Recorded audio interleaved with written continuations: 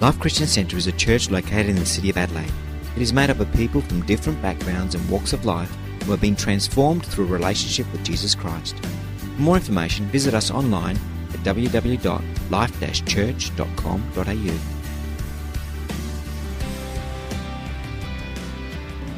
Amen. How's everybody doing today? Good. That's great. Awesome. If you have your Bibles, please turn with me to Matthew chapter 11. We're going to look at a familiar scripture. You're going to go, I know this scripture, Matthew 11:28. But I just pray that God is going to speak to us this morning in the name of Jesus. Matthew 11:28.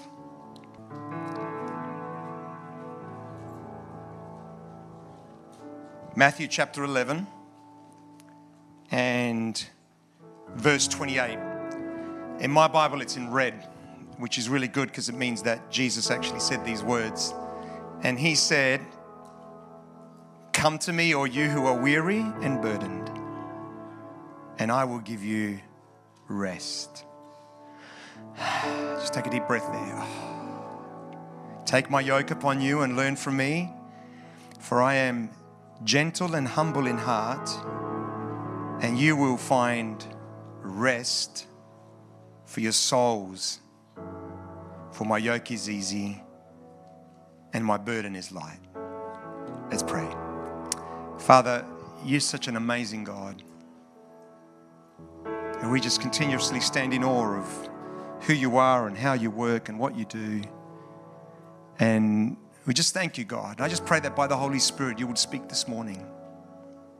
That this word would not just be another word, but it would be something that would just shift something in our hearts and lives today, Lord God.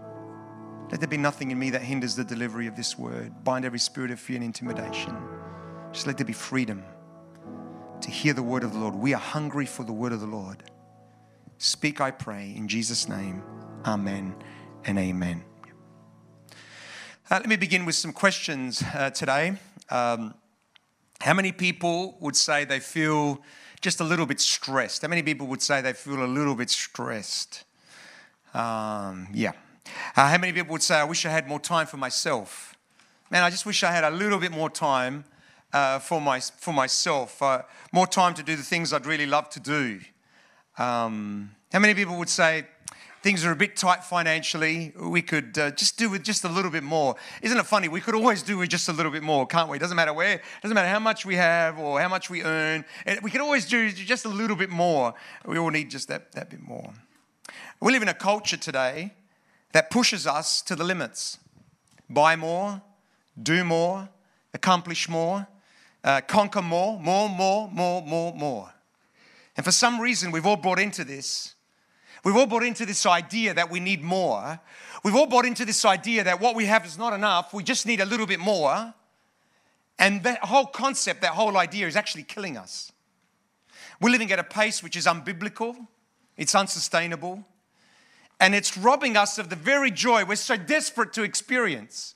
The whole thinking pattern is, if I just have a little bit more, then I reckon I'm going to be there. Only to find when we get there that we just need a little bit more again and a little bit more. We never seem to get there, and it seems to rob us of the joy and the life we're so desperate to experience. Here's the thing, our lifestyle is in complete contrast to the kind of life that Jesus promised and promises to each and every one of us as followers of Jesus Christ. He says, "Come to me, all you who are weary and burdened, and I will give you rest." Jesus invites us to come to him. It's an invitation.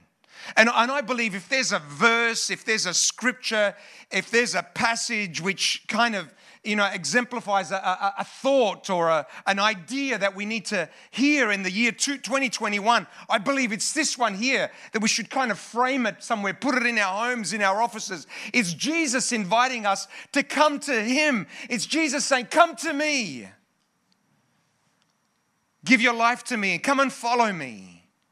And Jesus promises, he says, one of the things I'm going to do for you is I'm going to make you busy.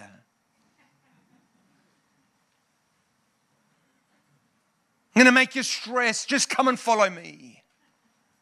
And you're going to run every day of your life. Is that what Jesus says? I'll read this passage of scripture and I say, there's got to be something wrong with the way I'm living, because I don't feel some of that many times in my own life. Jesus promises, just come and I will give you rest. I'll give you rest. If we're honest with ourselves, very few of us are experiencing the rest that Jesus promises. Doesn't matter how many, we've got so many gadgets today that help us save time, We've got so many apps today. It's just phenomenal. When I think about the age that we're living in, I'm just shocked. I'm not old enough to be living in a time when we didn't have a phone in our house, to now every human being by age 5 has already got a phone in their pocket, We've got apps for everything. Apps that help us do every single thing that we could possibly imagine. And yet we're still the most stressed generation that ever existed. Question is why? What's the problem? What's the real issue? Well, I'm beginning a new series today entitled The Power of Margins. And the reason I'm doing this is because I believe one of the problems is we have no margins in life. Our lives are so busy, so full. We're living on the edge continuously. We're forever living right on the edge. And it can be just a little thing that can just tip us and we tip over the edge. It's like our glass is completely full to the top. There's just no margin in the glass at all. And all it's going to take is just a little bump and we start to, and the water flows out of the glass. It's the same. We're living continuously on the edge. And we're the most exhausted, tired, empty generation that ever existed before us. And we have no room or time for the things that are most important to us. Richard Swenson, in a book called Margins, said we must have some room to breathe. We must have some room. Everybody just breathe. Doesn't it feel good to breathe? We need freedom to think and permission to heal. Our relationships are being starved to death by velocity. No one has the time to listen, let alone love. Our children lay wounded on the ground, run over by our high-speed good intentions. Got to take them here, got to take them there, because otherwise they're going to miss on something, and if they miss out on that something, that's it, their life's finished. Is God now pro-exhaustion? Doesn't He lead people beside the still waters anymore? Who plundered those wide-open spaces of the past, and how can we get back to them? There are no fallow lands for our emotions to lie down and rest in anymore. So how do we define margins? How would we define the concept of a margin? Andy Stanley defines margin as the amount available before what is necessary. It's the amount available beyond what is necessary. I need this much. It's the amount beyond that. Craig Groeschel, who I got some ideas for this message from, says, defines margin as the difference between what you have and what you need. It's the difference between what I have and what I need. Let me give you some examples. If you have 30 minutes to get somewhere and it takes you 20 minutes to get there, you've got 10 minutes of margin. I never live with that kind of margin in my appointments. If I have $100 and I've got $80 worth of bills, I've got $20 of margin. That's margin. It's the difference between what you have and what you need. If I need $15 and I've only got $10 in my pocket, that's going to cause stress. But if I need $8 and I've got $10 in my pocket, I've got $2 of margin. Here's the key thought for the series that I really would like to impress upon each of us. I believe the best things in life happen in the margins of life. I believe that God does some of His greatest work in the margins of life. You see this right throughout the Jesus ministry. Jesus is on His way to Jerusalem and He's walking through Jericho. He's got to get to Jerusalem, but He's walking through Jericho. He's early for His appointment. He's got plenty of time. And as He's walking past, He sees Zacchaeus on a tree. And He could have easily just walked right past, but He's got plenty of time. And there's a prompting and He says to Zacchaeus, I'm going to come to your house for lunch. And as He goes to His house for lunch, Zacchaeus' life is radically transformed. Why? Because Jesus had margin. He had time to be able to spend with Zacchaeus.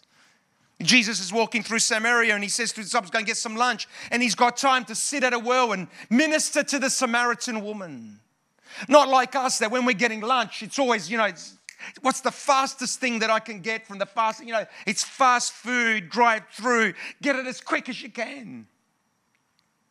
Jesus has got time to minister to a woman at the well. He sits down and he has this conversation with her. And as he has this conversation with her, her life is radically changed. And not only is her life radically changed, the city of Samaria is changed because this one woman goes back to her town and says everything that Jesus had done in her life. Jesus gets out of a boat and a man called Jairus comes to him. Jesus has just been on the other side of Galilee, gets on a boat, comes back to the other side. He gets out of the boat. This man called Jairus comes up to him and he says, my daughter is sick. Can you come and heal her? And Jesus says to her, let me check my schedule. Gets his phone out, he checks the diary. He says to Jairus, I'd love to help you, but listen, it doesn't look like it's going to work today. I'm going to have to, can I fit you in tomorrow? Jesus says none of those things. Jesus is always on time. He's got plenty of time. He's got plenty of margin. And so he says to Jairus, no problem. Let's go and see your daughter. On the way to seeing the daughter, a woman with an issue of blood reaches out and touches the hem of his garment. And then he stops and he begins to minister to this woman. And then he keeps on going. He goes to the house of Jairus. He heals the daughter. Why? Because God does some of his greatest work in the margins of our life. How many opportunities to minister do we miss because we're so busy, rushed, running all the time? Where are we going? We don't know where we're going, but we're going somewhere.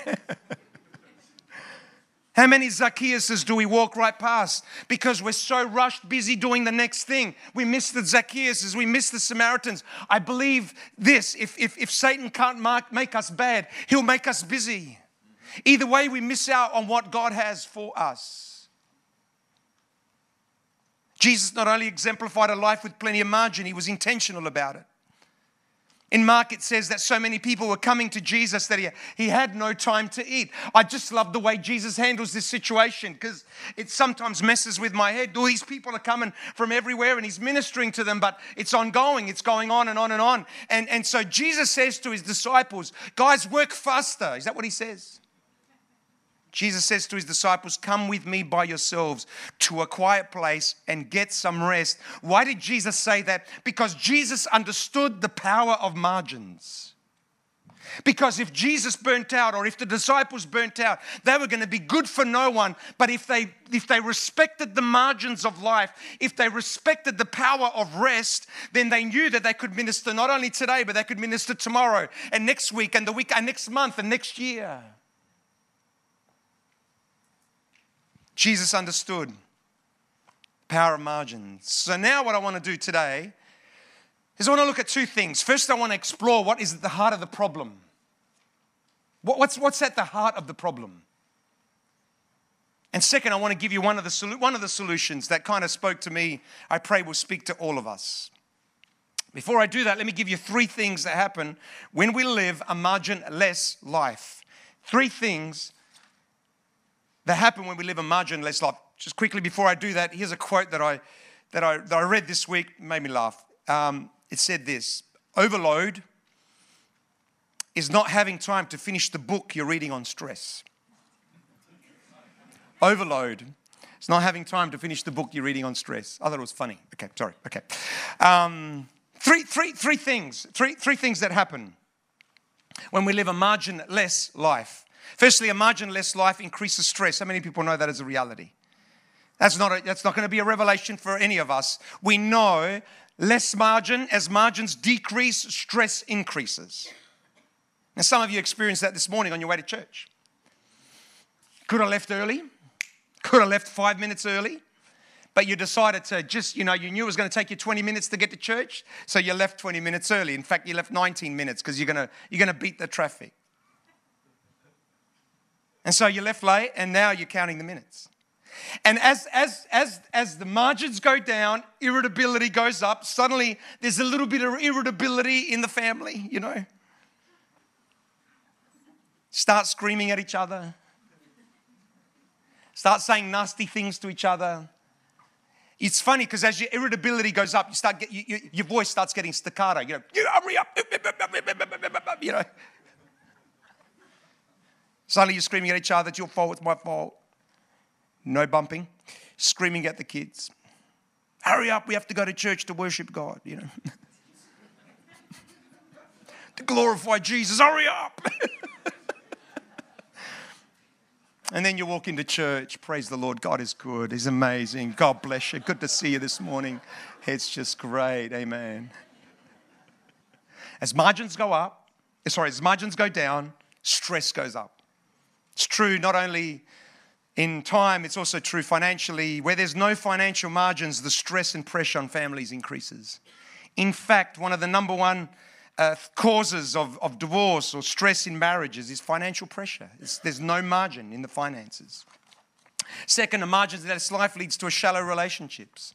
Marginless life leads to shallow relationships. It's so interesting to me that the thing we crave the most is deep friendships. If there's something this generation is starved of, is deep friendships.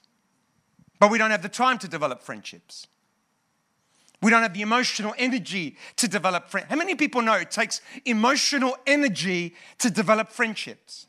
Any good friendship goes through stages. You can't have instant relationships. You cannot have for friendships. We'll come back to that in a second. But it takes emotional energy to develop relationships. And they go through stages. There's the first stage, which is kind of just superficial stage. And just, how you going? I'm going good. And there's that. You have to go through that superficial stage. And it seems like a nothing stage, but actually it's where trust is being built.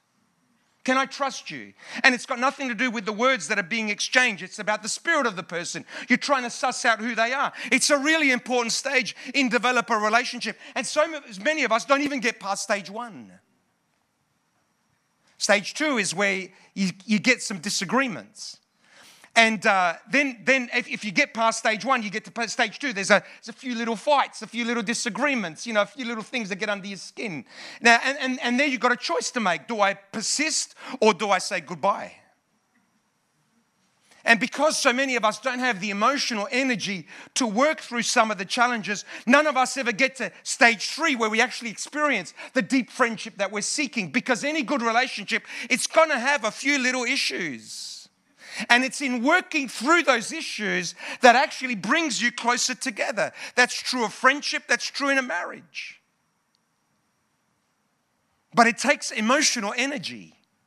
How am I going to say it? What am I going to say? Am I going to bring this up? How are they going to react? What are they going to say? How are they going to... And it's this struggle that goes on inside of you, sometimes for days or even weeks. But because you love the relationship, because you're committed to stage three, you say, you know what, I'm going to do it. But you can only do that if you've got margin to develop relationships.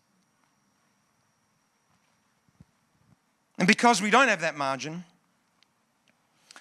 because we don't have time to actually build and develop the thing we crave the most, we settle for a like on social media. Because those kind of friendships are so much easier. Come on, I've got 65,000 friends on Facebook. No problem with those friendships. You don't have to move through stage 1, 2, or 3. You don't worry about it. I just got friends. We settle for a like on Instagram. We get excited because 150 people liked our post on page. I used to have Instagram. I don't have it anymore because I get disturbed. I was disturbed. Every time I went on there, I felt sick of my stuff. I've deleted it. I cannot cope with superficiality. Sorry to anybody that used. Anybody here got Instagram? Not too many people. No, I don't think anyone's got it. Should be fine. Shouldn't offend anyone there. Listen carefully. The Bible doesn't say like one another. It says love one another. It says pray for one another, care for one another, encourage one another. And there's a big difference between those two things. Never confuse a like on Instagram or on social media with a deep relationship, because it's not. And if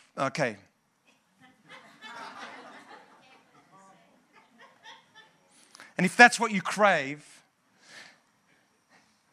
then maybe you need to take a step back and say, how many friends have I really got? Let's do a reality check. How many friends do I really have in the real world? Not in cyberspace, in the cloud. I've got friends in the cloud. Where are they, boy? Thirdly, a marginless life leads to a shallow relationship with God. And this is where it affects us the most. We were created by God to serve His purposes. But we don't spend time with God to discover what that is. We don't learn to hear His voice. We don't learn about the truth of God's word. Ephesians 2 said, well, you're God's workmanship, created in Christ Jesus to do good works which God prepared in advance for us to do. We memorize that scripture. We are God's workmanship, created in Christ Jesus to do good works which He prepared in advance for us to do. Maybe we need to talk to God about how He's created me and what exactly He wants me to do. But because we have no margins, our relationship with God is shallow. We don't spend time with God to discover what that is. We don't learn to hear His voice.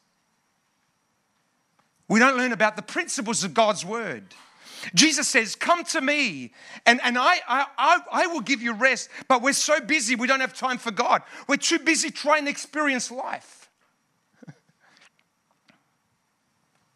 And as a result, we miss out on the very life we so desperately crave. It's a little bit quiet in here this morning. Everybody okay? It's all good.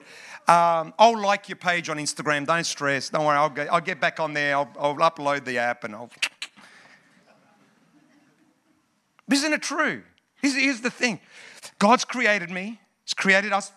He's created us. He's created us for a reason. We know that. We preach about it. We speak about it. So maybe, just maybe, it might be a good idea to spend a bit of time with the God that created us to discover, okay, what is my life really all about? Because really, it's really about what you want. It's not about what I want. Somewhere along the line, we've turned this completely upside down. We settle for a shallow relationship with God, even though our purpose is simply to know God. Paul says, I want to know Christ. Man, when I read that scripture, I can imagine Paul preaching that, to the churches. I want to know Christ. I want to know Him. I don't want to just know Him superficially. I want to know Him. Well, as I'm praying, and it's certainly one of the prayers that I pray every single day, Lord, I want to know you. I get the picture of Moses entering into a tent where he's speaking with God one-on-one. And the Bible says God did not speak to anybody else like He did to Moses. It was like this one-on-one relationship. I said, God, that's what I want. It's what I want, to know God. So how do we deal with the problem of a marginless life? 5 minutes I've got. If we're going to deal with the problem, first we need to understand the problem. Some people say, if I had more time, then I'd have more margin. Not true. How many people know that's true? Come on. How many people know that's true? If there was an extra hour in the day, we would fill it. If there were an extra day in the week, we would fill it. And some people say, well, if I had more money, then I'd have more margin. Not true. We would spend it. We would spend it. Problem is not going to be solved with more time or money. We need to understand that the problem is first and foremost a spiritual problem. And at the core, the problem is idolatry. So you can write in your notes, the problem is idolatry. It's there on the bottom. When we think about idolatry, we think about worshipping statues. And we may not worship statues, but how many people know that we can still have idols? We did a series on this some time ago. An idol is anything you look to provide for you what only God can provide. Jesus said, I am the way, I am the truth, I am the life. No one comes to the Father except through me. We believe that with our heads, but deep down in our hearts, we don't really, really fully believe that. We don't really believe that God can provide us with joy, with meaning, solve our self-esteem issues, deal with our stuff, help us to be secure. So we look to other things. We look to other things to provide things for us that maybe God can't provide. It's called idolatry. Jesus said you can't serve God and mammon. Either you serve one or the other. Money presents itself like a god. It says, I can make you feel secure. I can make you feel safe, feel confident, happy. I can solve a lot of your problems. It says the more of me you have, the happier you will be. The reality is it doesn't. Initially, it does solve some of our problems. Please don't misunderstand me. It does solve some of our problems, but eventually it makes us slaves to it. And so many of us have slowly, gradually shifted our devotion from the God that created us to worship other gods like money. Now, many of us grew up in a traditional home. Typically, Dad worked and brought home the bacon. I don't remember my dad bringing home bacon. Prosciutto maybe, but not bacon. Mum was home and she cooked it. Those of us that grew up in the 50s, 60s, that was kind of our home. But at some point, women said, we've got a brain too, hello. And we want to use it, and rightly so. Rightly so. So suddenly families had two incomes. And with that, a lot of disposable income. So what do you do with disposable income when you've got a fair bit of it? Well, you dispose it, of course. That's what you do. So people bought better homes, nicer cars, kids went to better schools. Nothing wrong with any of that. Just please don't. Try to get the spirit of what I'm saying and just understand where I'm coming from here. And we, because I'm a part of this, we bought into a lifestyle that now requires two incomes to maintain it. Where before it was a choice, now it's a must, and suddenly we are slaves to a lifestyle. Where before we chose, I can do that, or I won't do that, I got time for this, I don't know. Now suddenly we bought into a lifestyle that now we are slaves to that lifestyle. Meanwhile, all the margin has slowly been choked out of our life. So here's a thought. Now I know this is radical, and I get that. Okay, just give me some grace. Give me some grace this morning. How about instead of having two incomes, what about if we lowered our expectations? Instead of both couples working full-time, maybe they both work part-time and both enjoy a long weekend every single weekend of their life with lots and lots of margin. That was half-hearted. Now, I know what some of you are thinking, and I thought it too. Even as I wrote this, I was debating, shall I say it, shall I not say it? I'm going to say it. I just said it, all right? There. And I know what you're thinking. You're thinking that's not possible. Pastor Joe, that's not practical. You're living in La La Land. Pastor Joe, that's not the real world. Okay, maybe it's not. I agree. But I'm not sure the life we're living is the real world either. Something's gone terribly wrong. And we need to understand that at the core of it, it's idolatry. That we've shifted from devotion to God to worshiping the idol of lifestyle. Gee, aren't you glad you came to church this morning? Come on. It's amazing. God said to Ezekiel, Son of man, these men have set up idols in their hearts. They don't worship statues, but they've set up idols in their hearts.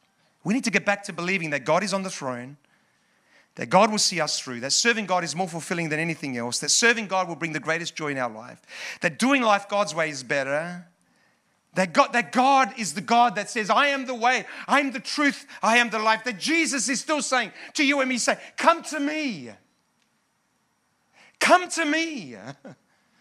And I will give you rest. Now, I know some of you may push back and say, Pastor Joe, you're overdoing it a bit, really? Then why is it that we say that money can't buy happiness and yet we do everything we can to get more? Why is it that we don't sell the house we can't afford and create some financial margin? Why is it that we don't cut back on the schedule so we can spend more time with friends and spouse and children that are more important to us than anything else in the whole world? Why is it that we're so sick? The bottom line is because we don't fully trust God. Deep down, we're afraid that if we don't keep running, we're going to miss out on something. Because if we don't keep running, we're going to miss out on that one thing that is finally going to make us happy, that one thing that is finally going to fill that void in our hearts. Jesus said this, he said, the parable of the soils. He said the seed is the word of God, and it falls on different kinds of soil, and it falls on some soil and it begins to grow because the soil is good soil. But then the weeds also begin to grow and they choke the wheat. What were the weeds? The weeds were the worries of life, the deceitfulness of wealth, riches and pleasure. Pastor Joe, is there anything wrong? You're saying that that's all wrong. And I'm not saying anything there is wrong.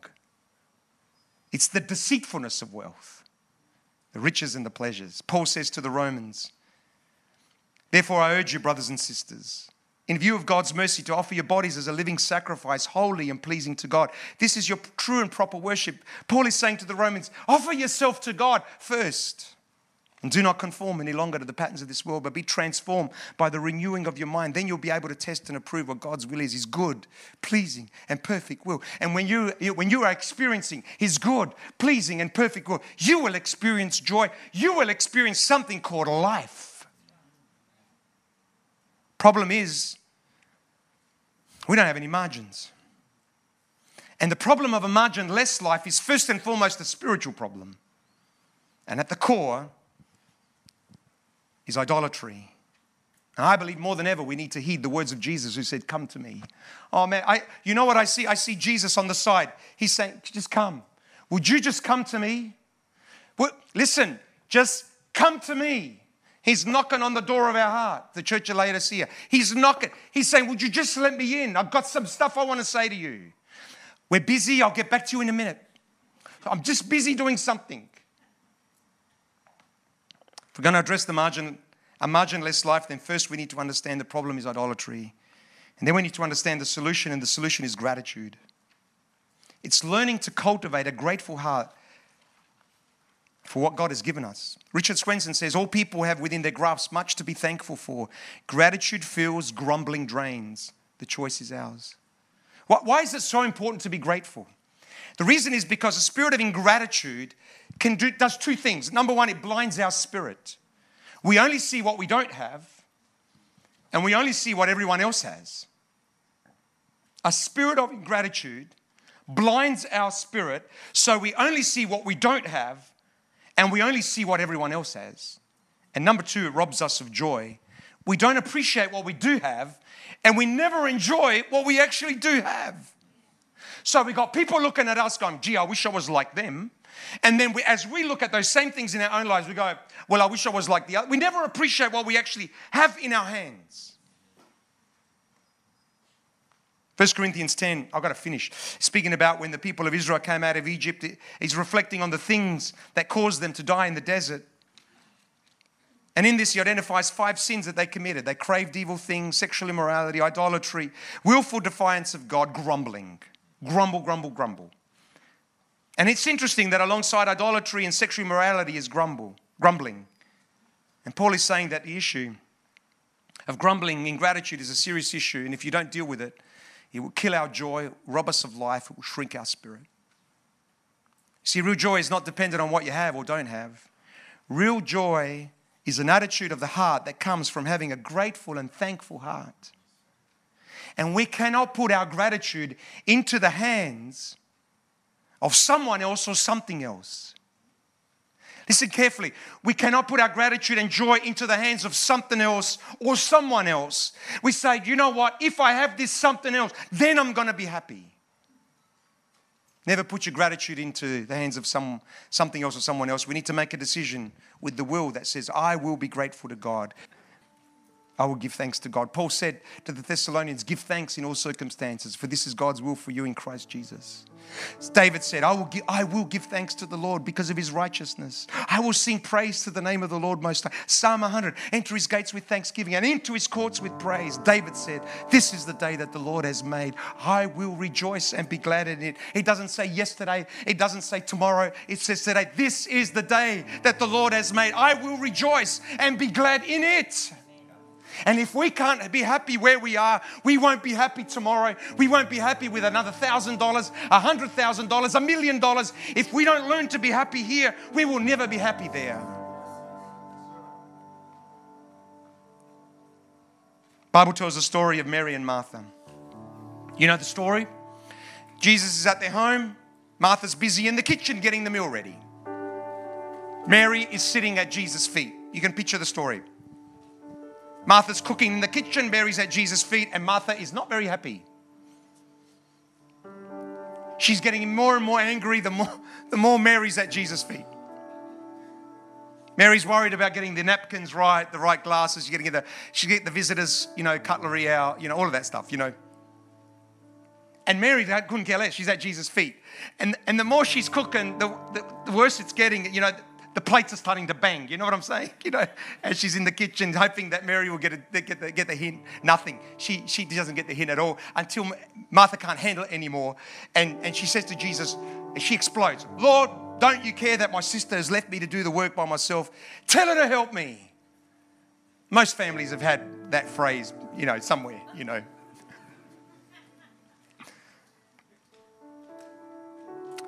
Interestingly, Martha's in the kitchen frantic.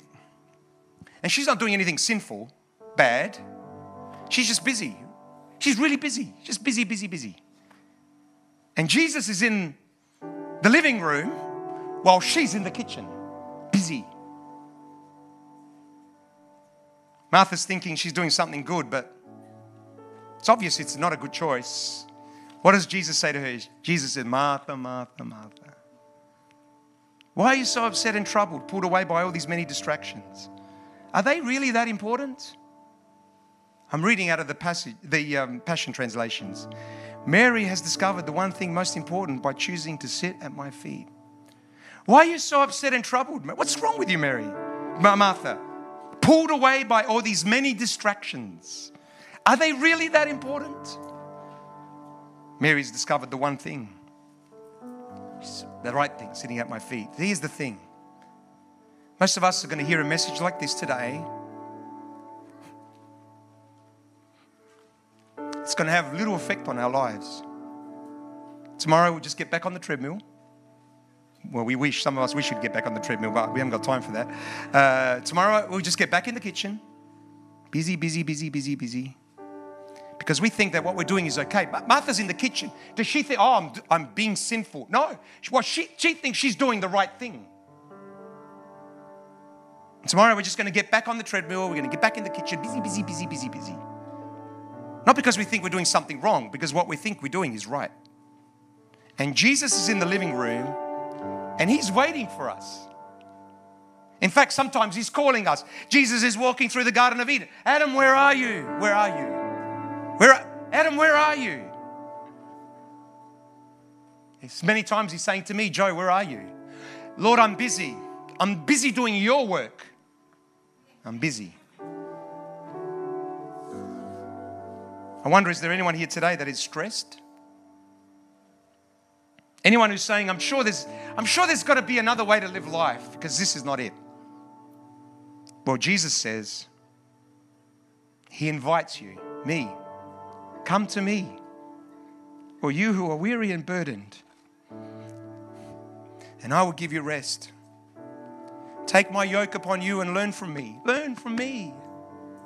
For I am gentle and humble in heart, and you will find rest for your souls. It's what we want more than anything else. For my yoke is easy, and my burden is light. I've got to be honest. I read a scripture like that. I've got to come back to it again and again and again. Remind myself that this is the way I'm living and this is the way Jesus said I'm supposed to be living. And those two things don't match. Something's not right. And I know the problem is not God. I know that the problem is not Christ. I know the problem is not the Word. I know the problem is me.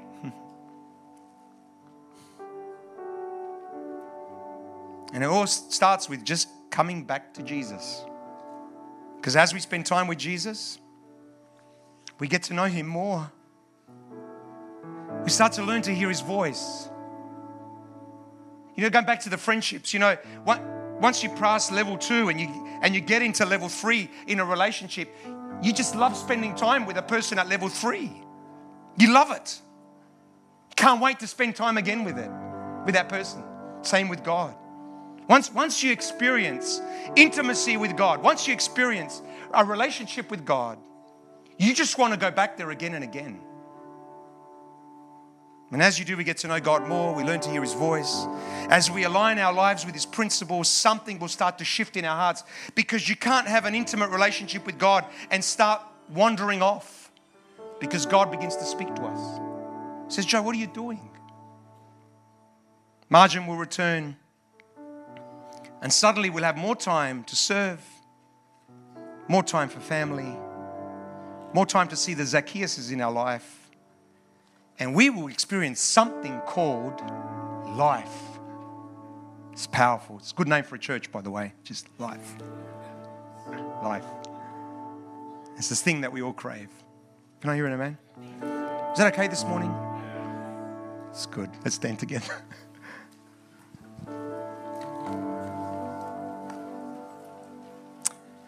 So, good question to ask. Robert Morris asked this question after every sermon. Well, what do I do with this? Holy Spirit, what do you want me to do with this message today? I don't know what you need to do with this message today because each person here is different. Some people are busy and it's busy for the right things. Some people are actually doing nothing. Actually, it's the wrong thing. You need to get a little bit busy. Some other of us are chasing carrots that we're never going to eat. Holy Spirit, what do you want me to do with this message? And if there's anything I can encourage you to do, maybe we'll talk about it next week, is just heed the invitation of Jesus. Come to me.